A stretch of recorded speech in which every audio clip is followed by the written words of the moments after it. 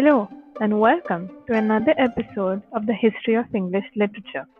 Today we will be talking about the Restoration period and its politics from 1600 to 1700.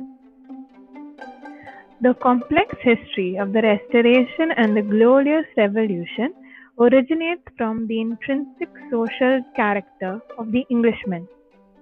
The Restoration era witnessed politically the restoration of the monarchy, ecclesiastically the re-establishment of Anglicanism, and socially the revival of social hierarchy of the peers, squires, and the gentlemen.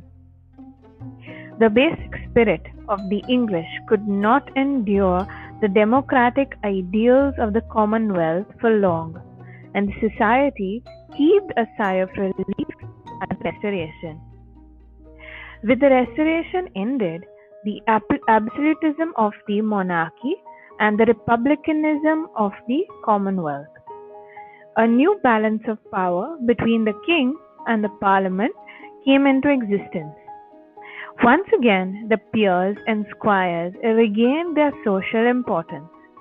The Clarendon Code persecuted the religious and non-conformists. Anglicanism became distinctively the religion of the upper class.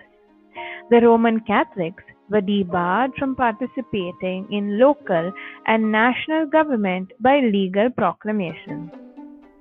From the altered political and religious climate emerged two new political parties, namely the Whigs and the Tories.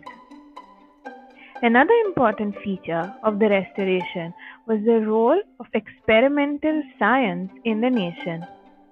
The establishment of the Royal Society spread a spirit of inquiry that dispelled common superstitions and witch hunting.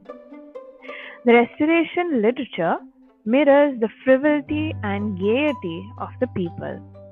It lacked the dignity and discipline of the Puritans and the refinement, grace, and decency of the Elizabethans. Vulgarity and low taste had been let loose once when the Puritan suppression was removed. The monumental epics of Milton, which was Paradise Lost and Paradise Regained, were published in this period. There were rigid censorship rules on the publication of Puritan and seditious writing. Owning private libraries was a fashion, and the most remarkable libraries were owned by Samuel Pepys and Robert Cotton. For the first time, a public library was set up in London. The prohibited sports like shooting, boxing, wrestling, fox hunting, bear baiting, horse racing, and sword fighting were renewed with royal patronage. Agriculture and industry went on without much economic setback. The relative calm of the times was disturbed by two great calamities. Number one was the Great Plague of London, and number two was the Great Fire of London. Both these disasters, on the other hand, caused destruction, but also helped the reconstruction of modern London. Hence, they could be looked upon as blessings in disguise. The Glorious Revolution of 1688 is another proof of the English character. The English broke no excesses from any quarter, be it the king or the parliament or the army. The despotic nature of James II brought about the Glorious Revolution without bloodshed. It secured parliamentary rule over monarchical despotism. After the Glorious Revolution, a new era of political history of the English began. Political background. You must remember the following names: Richard Cromwell, Lord Protector; Charles II, James II, William of Orange and Mary. Now, Richard Cromwell, Lord Protector, from 1658 to to 1660, could keep neither the army nor the parliament under control. Unable to manage the situation, he resigned. Then he retired to the country. James II ruled from 1685 to 1688. On the death of Charles II, his brother, James, the Duke of York, succeeded to the English throne. His reign was marked by follies and blunders and ended in disaster within 3 years of its inception. The Glorious Revolution of 1688 was the most important event during which James II took to flight to France and never returned to England again. William of Orange and Mary ruled between 1689 until 1702. The flight of James made the accession of William of Orange and Mary easier. Mary was the legal heir to the throne. They both ruled the country as joint sovereigns.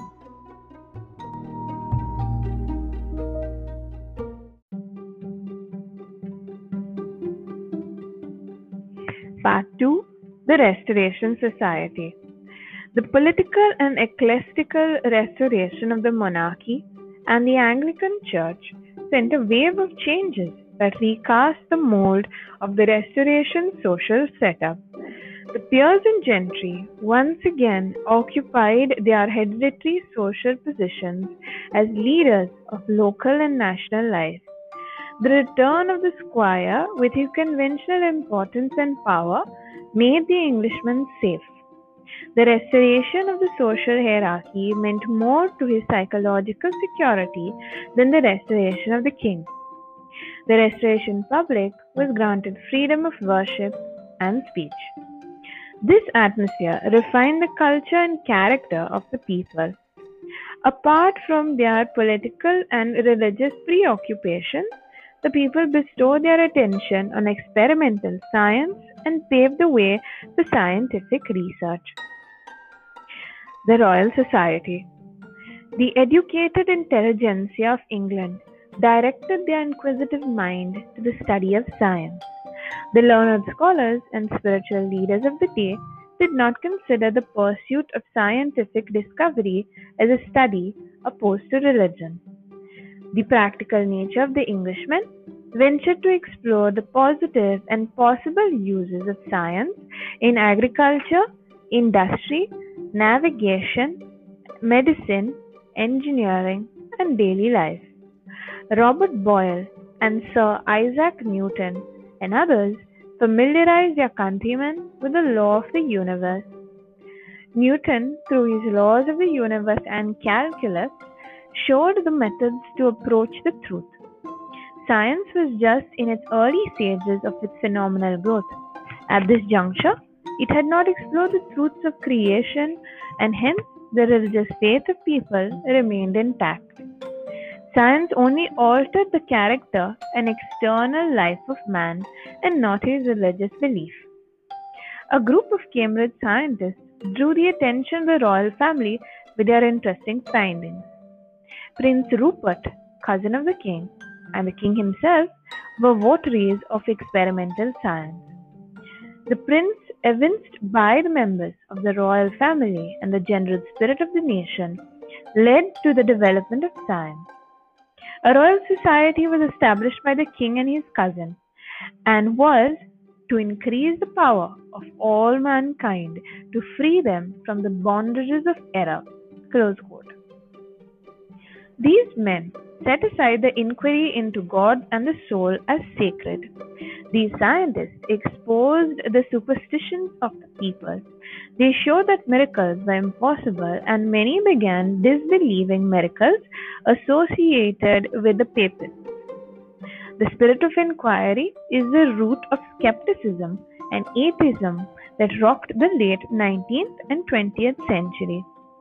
This new philosophy of the physical sciences was, open quotes, the mother of inventions useful to men in enriching and comforting their lives. Close quote. Science grew with episcopal blessing. Restoration Theatre. The Restoration marked the restoration of theatre also. The playhouses had been closed during the Puritan age, were left open for new experiments.